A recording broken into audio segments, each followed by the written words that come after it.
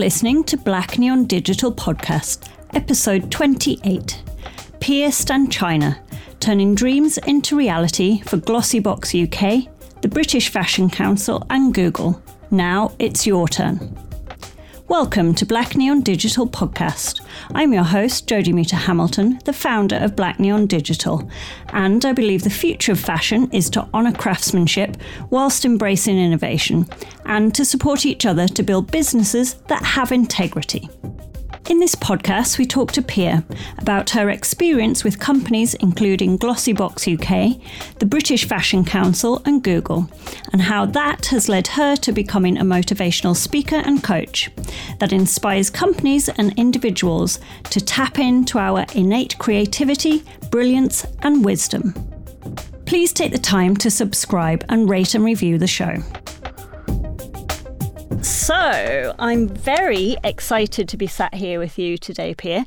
I first came across you quite a while ago when I was, probably like 7 years ago when I started on this whole fashion tech kind of journey, and you were one of the people that kept cropping up, and I was like, yep, this girl's cool. Yep, keeping an eye on this girl. And then basically I even had you in a draft for Black Neon Digital, and I've just never got round to connecting with you and kind of getting you for an interview. And partially the reason for that was because you kind of were on social media and stuff like that quite a lot, and then in around June 2017 you dropped off, and you've only just recently come back on to social media, which I was like, yay, I'm so excited for this because I just really wanted to speak to you and we'd never met, so I'm very grateful for today. I just want to talk a little bit about how you first got into fashion and more on the tech side, because you were at Glossybox UK, Google, all that kind of stuff. So how did it all start for you? Firstly, thank you so much, Jodie. It's really such a sweet intro, and I feel very supported by you, and it's been amazing to reconnect. So the way that I got into tech is the way that I kind of get into everything, which is that I have a kind of curiosity about something and find that it's really resonating with me. And often it's easier to look back and with hindsight be like, well, of course that was going to pan out the way it did. But I do really think that one of the things I've often felt throughout my life is that I didn't really understand how the world worked. I often didn't really understand why we did capitalism or why we did marriage the way we did it, or religion. And then when I found out about the internet and I found out about startups and things like that, it just made sense. I suddenly was like, yes, this is my tribe. These are my people. And I got really excited. And so the way that I first really got into tech is that I had started a little sustainable fashion label right out of St. Martin's. And at the same time, I had also had a baby, and I had become a single mother already when I was pregnant. What were you doing at St. Martin's? What was the course? I was studying fashion design with marketing. So I always had, a part of me has always been kind of commercially minded and has wanted to create something that makes sense and is useful. I think that's a strong driver for me, is being useful. And so I didn't want to just do, the more fine arty women's wear degree. I wanted to do something that was design, practical. Yeah.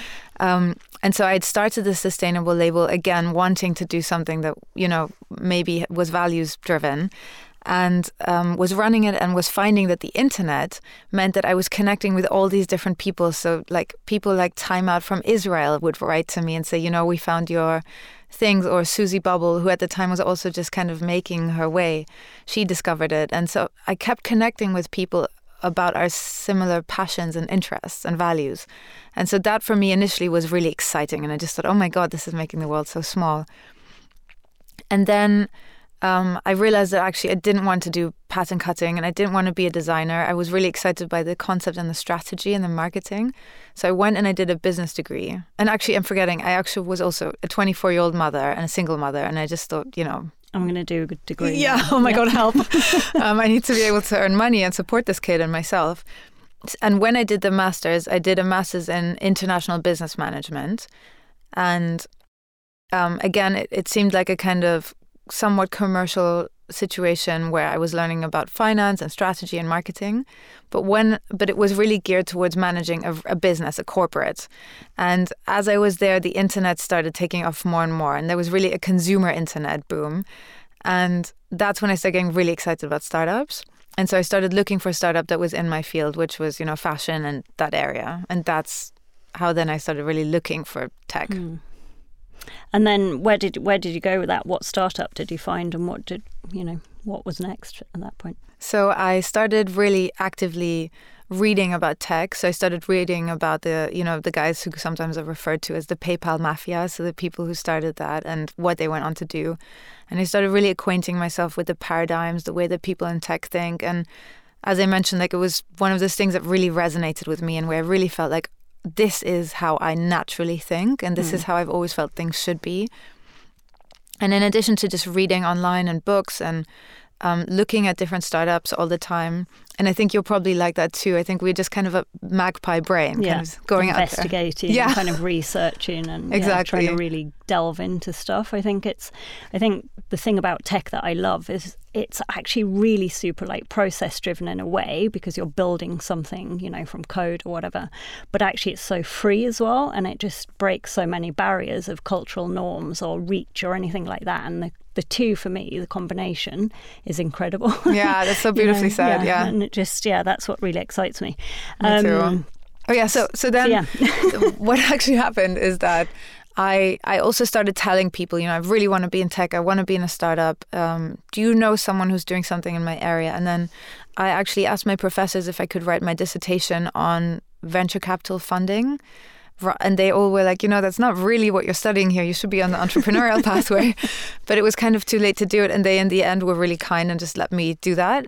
And so then I started asking every VC I could in London, would they meet with me and talk to me about what made them invest in someone? What were the characteristics or the attributes? Was it a business model? Was it numbers? And through that, I started meeting more and more entrepreneurs and more VCs. What were the similarities then? What are the characteristics? Yeah, so it's a really interesting thing, because, venture capital is finance. But at the same time, especially at the time, so this is 2009, so literally 10 years ago. And I think the London tech scene was, less mature than it is now. But what really stood out is that people, especially early stage, invest in people. So the stories that kept coming up were people like Michael Acton Smith, who now, has multiple billion-dollar businesses. But at the time, I think Index had funded him, and he had spent the best part of 10 years, I think, trying to come up with a business model and really spending all the money that they invested in him. And it was only with the last million of something, a lot of millions, that he came up with, I think, Mind Candy or Moshi Monsters or something. And that really took off. And, I'm sure, again, with hindsight, they were very confident that he was always going to make it. But the guy that I spoke to, he did really say, there was always something about this man that we've really backed. And it was the same. I spoke to Chris Morton, who's the founder and CEO of Lyst. And at the time, he had just transitioned from VC into being a CEO, and he could tell me a bit about it. And all of these people really said the thing that you back is someone who has passion and who you feel is going to commit to something, and who just has an intention that they're going to make something work. And you have the faith that this person is going to be able to kind of make the most of whatever life throws at them. Yeah, the resilience, basically, isn't it? Yeah. Presence and resilience. Yeah. And also, obviously, that vision and the hard work and all the other things. Yeah, and I think that, what you just said, vision, I think that's a really key component, is I think that you see in someone that there is a certain level of self-directedness in them. That, of course, they are looking at the marketplace, they are looking at what's happening in technology, they're looking at what's happening with consumer, but there's a part of them that has just decided that they're doing this. And they don't even know what this is, because they pivot along the way, but they're doing it. And I guess that's kind of what I did. So eventually I heard from friends of friends that there was a business that was coming from Germany to loads of different countries called Glossybox. Were you based in Germany then? No, I was based in London, but I have many German friends. Yeah. And they were incubated by Rocket Internet, who at the time were kind of being described as the kings of clone, because they had cloned so many business models. And they were looking for someone in London who could help start a tech startup that was in the beauty space and would expand into fashion very quickly. And I met with one of the so they had 4 founders for this business. And those founders would travel to all sorts of different places in the world and recruit local co-founders who would then run the business in that country. Clever model, yeah. Yeah, super shrewd and very aggressive. You know, I think in the end I met someone, Jana Schmidt-Holz, who is one of those original 4 founders. and has since become one of my absolute dearest friends and most valued role models as well, as a woman who's started multiple businesses, as a mother, has been an amazing friend, and as someone who's always growing as well. But so we met and immediately hit it off, and then I joined them to do marketing and sales, and that's really how my journey in tech began. And fast forward to, say, Google, what was the transition then? What were you doing at Google? Because everyone wants to know about Google. Yeah, of course.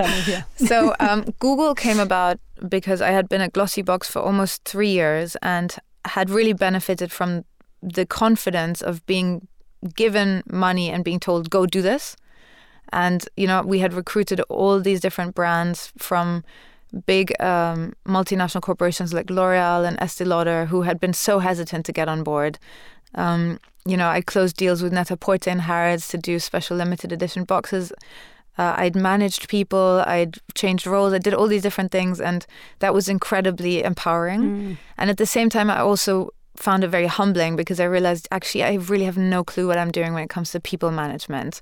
It's a whole kettle of fish that I don't understand. It's not easy, Yeah, it can be so hard, and it felt very lonely at the time. There was quite a lot of animosity in our team, and I really didn't want that because I actually really felt so protective and maternal over my team. But there was just so much happening where I realized, wow, woman, like you need some more support in this area to really step up to the plate.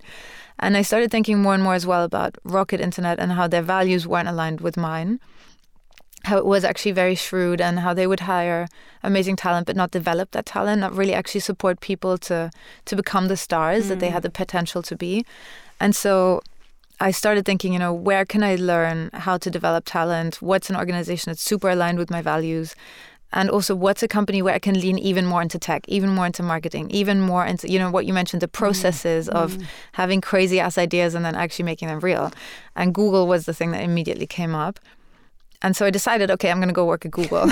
And I started thinking, what the hell how am I going to work at Google? And then it was kind of amazing because I think so often in my life when I've committed to something, somehow life the intention's there and you put it out to the world, and it does somehow work. So then suddenly I remembered that one of my mother's oldest neighbors, friends, who she had grown up with, had a son who lived in London and worked at Google. So I wrote to him and asked, could I come in? And he was really kind and kind of showed me around the office and let me look into the meeting rooms, and I just was there, and I felt was that in Victoria? It was in the Central St. Giles office by Tottenham Court Road. Yeah. And I remember being there and being able to visualize myself there and thinking, this feels exciting. I want to have this experience. And then I looked on their website and I saw a job that said beauty at Google. And I thought, oh my God, that's insane. That would be perfect. But there was a part of me that thought, actually, I don't want to do beauty anymore because my true passion is fashion.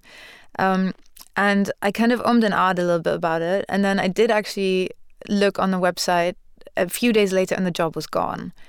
And I had I remember just feeling just so heavy in my stomach, and I actually started to cry, and I thought, oh my God, I've missed my chance. The chance is gone, Yeah. But I just kept thinking, I really do want this, and I kept checking back on the website, and then suddenly I saw a job that said fashion at Google, and I thought, oh my God, this is a wet dream. This is all my dreams come true. Yeah. And then I wrote a cover letter, and I wrote my CV, and I sent it to this son of my mom's friend, and he submitted it for me, and before I knew it, I had an interview. And, people told me all these crazy things about interviewing at Google, that you have 9 rounds of interviews. Yeah, I was going to say 5, but nine tops it, yeah. Yeah, and, people are going to ask you what you would do if you were a fly in a blender, and people are going to ask you if you were in a room filled with rice, how would you get out? And people would no key in a blindfold. Yeah, exactly. People completely, probably well-intentioned, but just said all these things that were completely freaking me out. And then when I actually got to my interview, I found it was, amazing. I loved it. And I spoke to someone who ended up becoming my boss and someone who I really respect. And it was an amazing conversation just between two people who are thinking about the industry and where is it going and how's technology enabling consumer behavior and shaping it. And it was just so much fun. And I remember thinking, I really want to work here. This is amazing. And then I got called in for a few more rounds, and at every stage I met someone who was completely amazing in their own way. And in the end, I was really lucky and I got the job. And I worked there for nearly 3 years, and it was an incredible learning experience. And so from that, so 3 years, you kind of learned. What would you say? This sounds like an interview now. Well, it is, but you know what I mean. What would you say your biggest kind of milestones or achievements were at that point that you thought, oh my God, I can't believe I've pulled that off? Or like, and also going back to the point about, did you feel supported to do the role that you were doing? Because I think that's really important too. You know, we're put in these positions, but there's not always a support there. Yeah. Yeah, those are actually really good questions and felt actually helpful for me for my own narrative to think about, you know, what were my milestones. So I think one of the things that Google did, I don't know if they still do it, but so my job was, the title is industry manager. And so the way that that works is I was an industry manager in the business part that they call large customer sales. So, you know, anyone can start a Google AdWords account and just self-serve. And once you start spending a certain amount of money and doing things of a certain sophistication, often you'll get a call from SMB, which is small and medium business. Yeah, I've had one of those. Yeah. Yeah, last week. Yeah, perfect. Exactly. So someone will call you and probably give you a bit of advice, you know, see if you need any help, or I don't know actually what happened. So they sort of look at your goals and what you can achieve and kind of actually assess the market that you're trying to broaden into and see if it's something that's a mature thing or not, or kind of like look at plans to make it more mature. So it's kind of multi-layered, like SEO and stuff generally is as well. So great. Yes. Yeah. So that's the thing. So then you get a little bit more support, and then once you're someone who's spending really quite a substantial amount of money on the various Google products, you start getting support from a team that's kind of a mix of consultants and just kind of relationship managers. So I then started managing a portfolio that was comprised of some of their largest fashion, beauty and luxury advertisers that were based in the UK or had large operations or large spend in the UK. And there I would work with some of the senior management in those companies, or C-level, or sometimes even board level. And I'd been at Google for 3-4 weeks maybe, and I was given a quarterly business review to manage for Jimmy Choo. And actually not just for Jimmy Choo, but for the whole group that Jimmy Choo was a part of at the time. And just thinking Thank you. Yes, 3 weeks. Yeah. And I was really, really nervous. I mean, I did not sleep the night before, and I really was properly shitting myself in the meeting. And I crashed and burned hardcore because I just... In the actual meeting? Yeah, in the actual meeting. So I did actually everything that I was meant to do. But the woman that I was dealing with, very sensibly for her, was not that interested in the metrics that we were trying to present to her as meaningful, but was really interested in her business metrics. Of course, yeah. And that for me was a really good learning curve, that, you know, there's one thing that someone is doing with you, but actually it's in the context of a much larger organization. And if you want to really serve someone, you need to understand their needs, their challenges, the opportunities, in a big picture way, in the way that actually matters to them, not just you spent this much with us and you got this much back. Especially if actually maybe that's not a great profit margin for them, even though it looks like a good profit margin from your perspective. So she cut me zero slack and let me know very clearly that what I was presenting to her wasn't what was relevant to her. And, you know, obviously really hurt my ego in the moment. But what was brilliant about it is that I got the opportunity to learn. And my boss at the time, you know, he really was like, yep, shit happens, you know, and now you know. And I think that's one of the great things at Google, at least it was at the time, is it was a real sense of empowerment, again, similarly to Rocket Internet, where it was like, you know, basically you will get out of this what you put into this. And if you're willing to be courageous and vulnerable and hardworking and learn, then you're going to nail this. And if not, it's going to hurt. It's kind of that phrase, you know, where it's like ask for forgiveness rather than permission. You know, and that's kind of quite a cool thing to think about in your daily life and that kind of stuff. I just want to talk, I know you have sort of said you're a single mom. I don't want to go into it like too much, but I kind of want to just acknowledge that and sort of talk about why that's been different for you as a journey and that kind of thing. Like, why do you feel that that's... sounds a bit stupid, but like relative to what you're doing today? And obviously it drove you to perhaps come away from creativity in a fashion sense and look more towards business and money, really. Yeah. So being a single mother is something that for a long time, I tried to pretend that it wasn't really a thing, that I could just wing it. And for a long time, I think I felt a lot of pressure to be as successful as someone who maybe had either not a baby at home or did have a partner or some kind of support at home. And I put a lot of pressure on myself. And it was only after, I was going to say, was the pressure from you, or did you definitely feel it around you as well? It's definitely both. Yeah. So, for instance, when I was at Rocket, I don't think anyone else, also I had a baby really early, right? I was 24 when I had her. So, very few people had children at all in my age group. And so often in startups and in places like Google, people are quite young. And then at Google, actually, a lot of people did have families, but they were usually kind of a traditional man, woman, child family. Mm-hmm. And I didn't have that. And so I think I felt a lot of pressure to perform at that same level. It's quite high pressure. I mean, tech and startups are pretty high pressured anyway. It's not 9 to 5. It's around the clock. It's kind of all that stuff. And I think it's quite can be quite tough at times. And on your own, I'm sure it's even harder. Well, I think the thing that I've realized from it is that at some point I was fighting a losing battle, and especially because my daughter's father has a lot of his own issues and has battled addiction and a mental health disorder, and so there was actually kind of pressure from that end rather than the just kind of support of a partner. There was worse than nothing. It could feel worse at times. Yeah. But what I have been really lucky is that actually his father was financially supporting me and having childcare, because if I hadn't had that support, I wouldn't actually have been able to have the career I have today. And I think that's part of what makes it so important for me to talk about single motherhood, because I think if I hadn't had that financial support, I would never have had the career that I have today. I would not have the voice that I can have today. I just wouldn't. My daughter wouldn't have the opportunity she has today. Mm-hmm. And I think that's something that I really care about, and I would really like to help change that and celebrate the women who are doing the work that they are doing, often, on their own, pretty much against the odds, and often I think feeling a certain amount of shame and stigma. And guilt, every mother basically feels guilt. Yeah, if you're not with your child, you feel guilty. Yeah. And then if you are with them, you feel like you're not doing the right thing because they're shouting at you and stuff. Yeah, it's a total catch-22. Yeah. But ultimately, I realized, okay, this is actually not working for me. And I started working part-time at Google. And in that time, I started taking more care of my daughter in terms of, being able to pick up from nursery and from school and being really present for her. And that was incredibly nurturing for me, actually, as a being. I think being able to really live my mother role, which I kind of was denying in many ways. And what also happened is in that time, I started going to therapy a lot, and I started realizing actually that I was really unhappy. I was really anxious. I was quite depressed.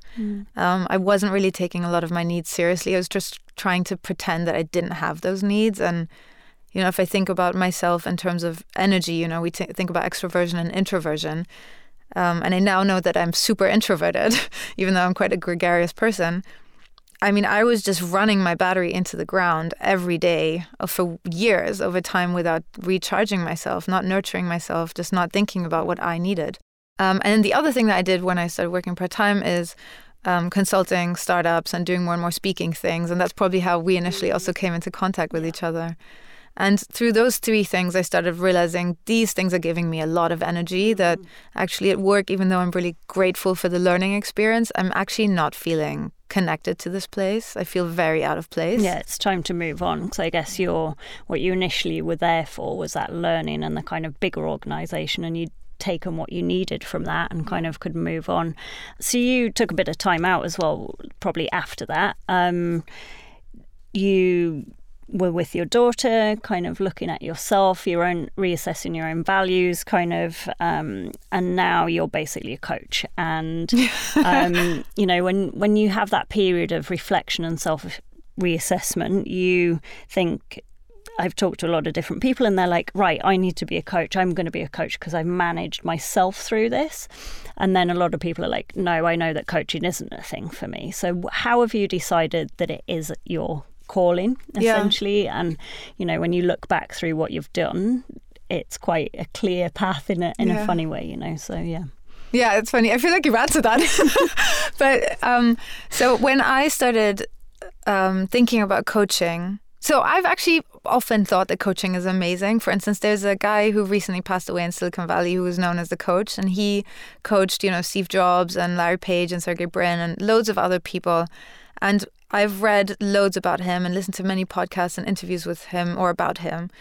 But I never thought really like, I'm going to be a coach. It always was something that I just was fascinated by. And then, as you know, I've done a bunch of speaking, and very often after the speaking gigs, what started happening more and more was people would say, that was really amazing, but then you left and everyone had all this new energy and motivation, but then didn't know what to do with it or where to go. And then they went back to their desks and felt actually more deflated than before you came. So can we actually do something with that energy? Can we do a workshop or something like that? And then more and more of the founders that I was advising, I realized that I felt more comfortable not in a role of expert, kind of telling them what to do, but actually in a role where I was holding space for them. And through questioning was helping them surface their own knowledge. So rather than putting it in them, helping them get it out from themselves. Mm-hmm. And then some of my clients actually asked me, hey, can you coach me? Or I worked on a project where I was project managing, and more of the people that I was working with started coming to me with personal issues. And through a combination of my own life experience in therapy and in coaching and everything I've read, I would just make them do exercises to figure out what they wanted to do. And it all just felt so rewarding. And it felt like, as I mentioned, I want to feel useful in the world. That's always been a calling that I've had. And I just started feeling more and more like, yes, I'm like, I'm taking up space here for a reason. I'm here and it feels like I'm doing something here that matters. And then I started looking into coaching diplomas. And again, I can totally resonate with people who are thinking about it, but aren't sure what they would do with it. Would they want to become a coach? Would they not? And I think it can be similar to teacher training for yoga or something like that, where you maybe don't necessarily intend to become a yoga teacher, but you really want to go deep on something. Mm. And for me, the coaching course, it's actually been one of the biggest pieces of personal growth that I've done, because as you're learning how to be a coach, how to apply the models, and also understanding some of the dynamics and some of the kind of subconscious agreements that we have with each other, some of the transactions we make, where I'll give up my independence for you to keep me safe, or, whatever it might be. Or I'll pretend that I'm always in a problem so that you can rescue me and you can feel important and I can feel safe. Whatever those things are, they're incredibly triggering. So, a lot of stuff came up for me and I started being able to understand a lot of things in my life. And as part of the diploma, you have to practice coach people. So I started coaching people, and straight away I was just like, oh my God, this is it. I really feel super aligned with this. And, when I was at Google, even in my interviews, I'd said to them, I want to be here for maximum 5 years. Like, I do not want to become a corporate slave. And I think I always knew that I wanted to do something for myself. And so when I was doing the coaching, I felt the opposite of what I felt at Google, where, I'd tell someone I work at Google and they'd say, oh my God, amazing. And I could feel that my ego would come online and be like, yes, tell me how amazing I am. Whereas with the coaching, I could feel that my ego actually was leaving the room, and I really became just a vessel of good intention for my client and helping them discover what is blocking me from becoming, the version of me that I want to. What's stopping me from experiencing life the way that I want to? Yeah, because it's completely about them. 100% about them. Yeah. And it's so beautiful because it shows you all your stuff. You notice when you're judging people. You notice when you think you know what someone should be doing. You notice when you're colluding with them and saying, yes, you can't win, of course. Like, life is against you, poor you. And it just brings up so many things for you that can keep helping you become more and more present in the moment and more open to the truth of really what is possible, rather than being stuck in patterns. So how does that translate in a business sense though? So I know you coach clients that are also, it's not just personal stuff, it's business goals and that kind of thing. So how do you approach coaching for business, and what does that look like? And looking forward to next year, 2020, which is probably when we're going to release this, what do we do? We're kind of like all going a bit mad at the minute, but kind of how can we deal with life? Yeah. Big question. Well, I don't think I'm like really the messiah on this, but I can answer the question about how I approach coaching. Yeah. And I think it is really interesting to think about, what is coaching versus, for instance, counseling, or what is coaching versus consulting or mentoring. Yeah. And I think, when you think about therapy, I think it helps you make sense of your past so you can arrive in your present in a really full way and feeling whole and resourceful and creative to deal with it, rather than triggered or small or doing things that actually are sabotaging you. And when you are a consultant or a mentor, I think you're brought in as someone to share expertise with other people. So you're someone whose knowledge has to be really up to date on what's happening in the industry, what's happening with consumers. Yeah. It's you've got to be exhausting. Absolutely on it. The energy to maintain that is full on. Yeah, because you basically always have to be the first to the cutting edge. And really also, you can very easily find yourself in a position where, I think you're trying to save people or rescue them or, tell them what to do or whatever it is. But, you are kind of there to tell people how to do something. And it can put a huge amount of pressure on you. And it can, I think, in a way, be kind of disempowering for the other person.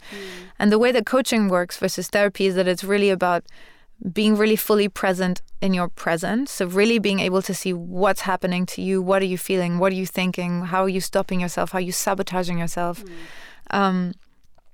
And do you align it to a goal? So say, for example, whatever your goal is, whether it's about having more time for yourself or like a lifestyle that you want to lead, or even monetary goals, do you align it to something and get to that point? Or is it more like on a daily thing, you can come and talk to you? Or well, it is. No, it is actually very aligned. So it's, it's very much about creating the future that you want and the experience of life that you want. And the way that works is that instead of being with a consultant who's telling you what to do, or a mentor who's done something before and has a certain idea of how you should be doing things, also versus speaking to friends and family who might be well-intentioned for you, but might give you advice that keeps you small, or might give you advice that keeps you supposedly safe.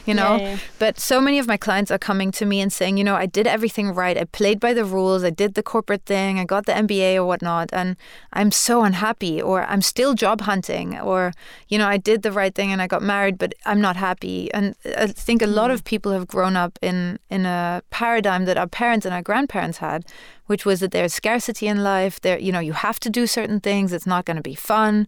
You can't have your cake and eat it. All of these kind of things. Money doesn't grow on trees. Yeah. Better the devil you know. All of these things that make you stay stuck in many ways, even if you're unhappy. And what coaching does is that it provides a safe space where you can come and bring everything that you might feel ashamed or guilty of saying to other people for sounding ungrateful or for sounding weak or vulnerable. And it also allows you to bring your inner Kanye and be like, I want to be the best in this game, without other people being like, who do you think you are, or cringing at you, or you judging you.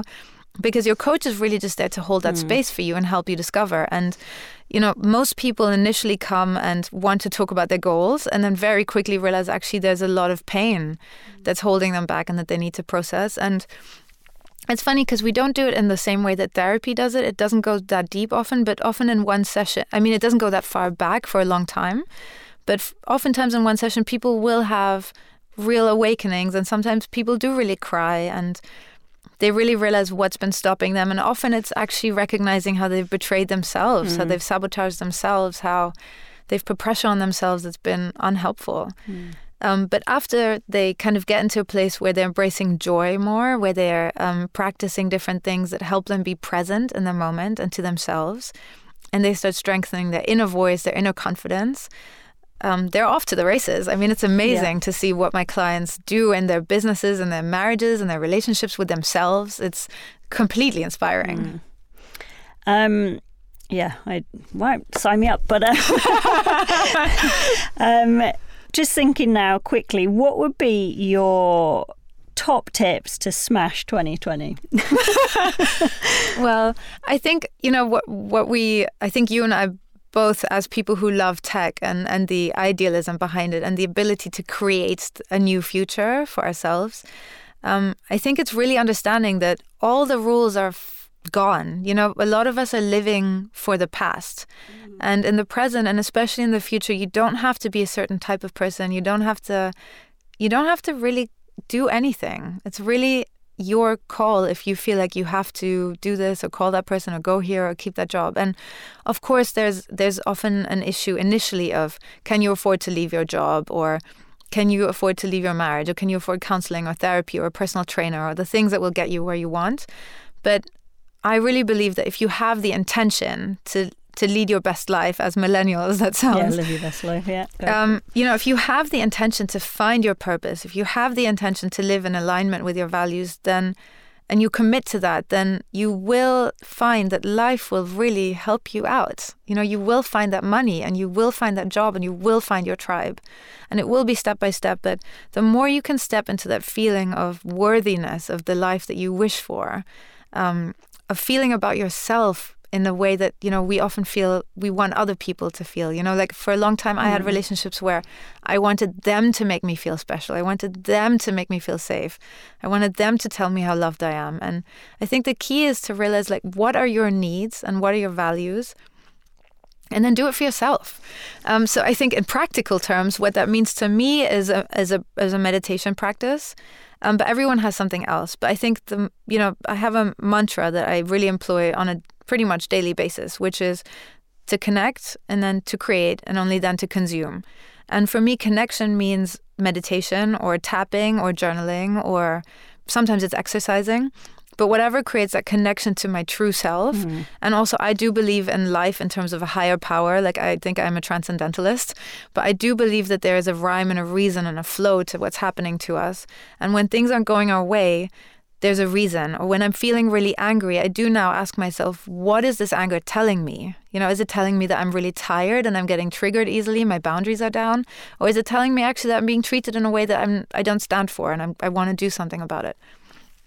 But the short answer to this is really honor yourself. You know, as cheesy as that might sound, is take time to sit with yourself. Take time to know what you need. And until you take yourself seriously, nobody else will. So I think that's the key is, you know, take yourself seriously. Thank you. Yeah, pleasure. Thank you. Till next time, be sure to join the conversation via Instagram @BlackNeonDigital, Twitter @DigitalNeon, and online at blackneondigital.com.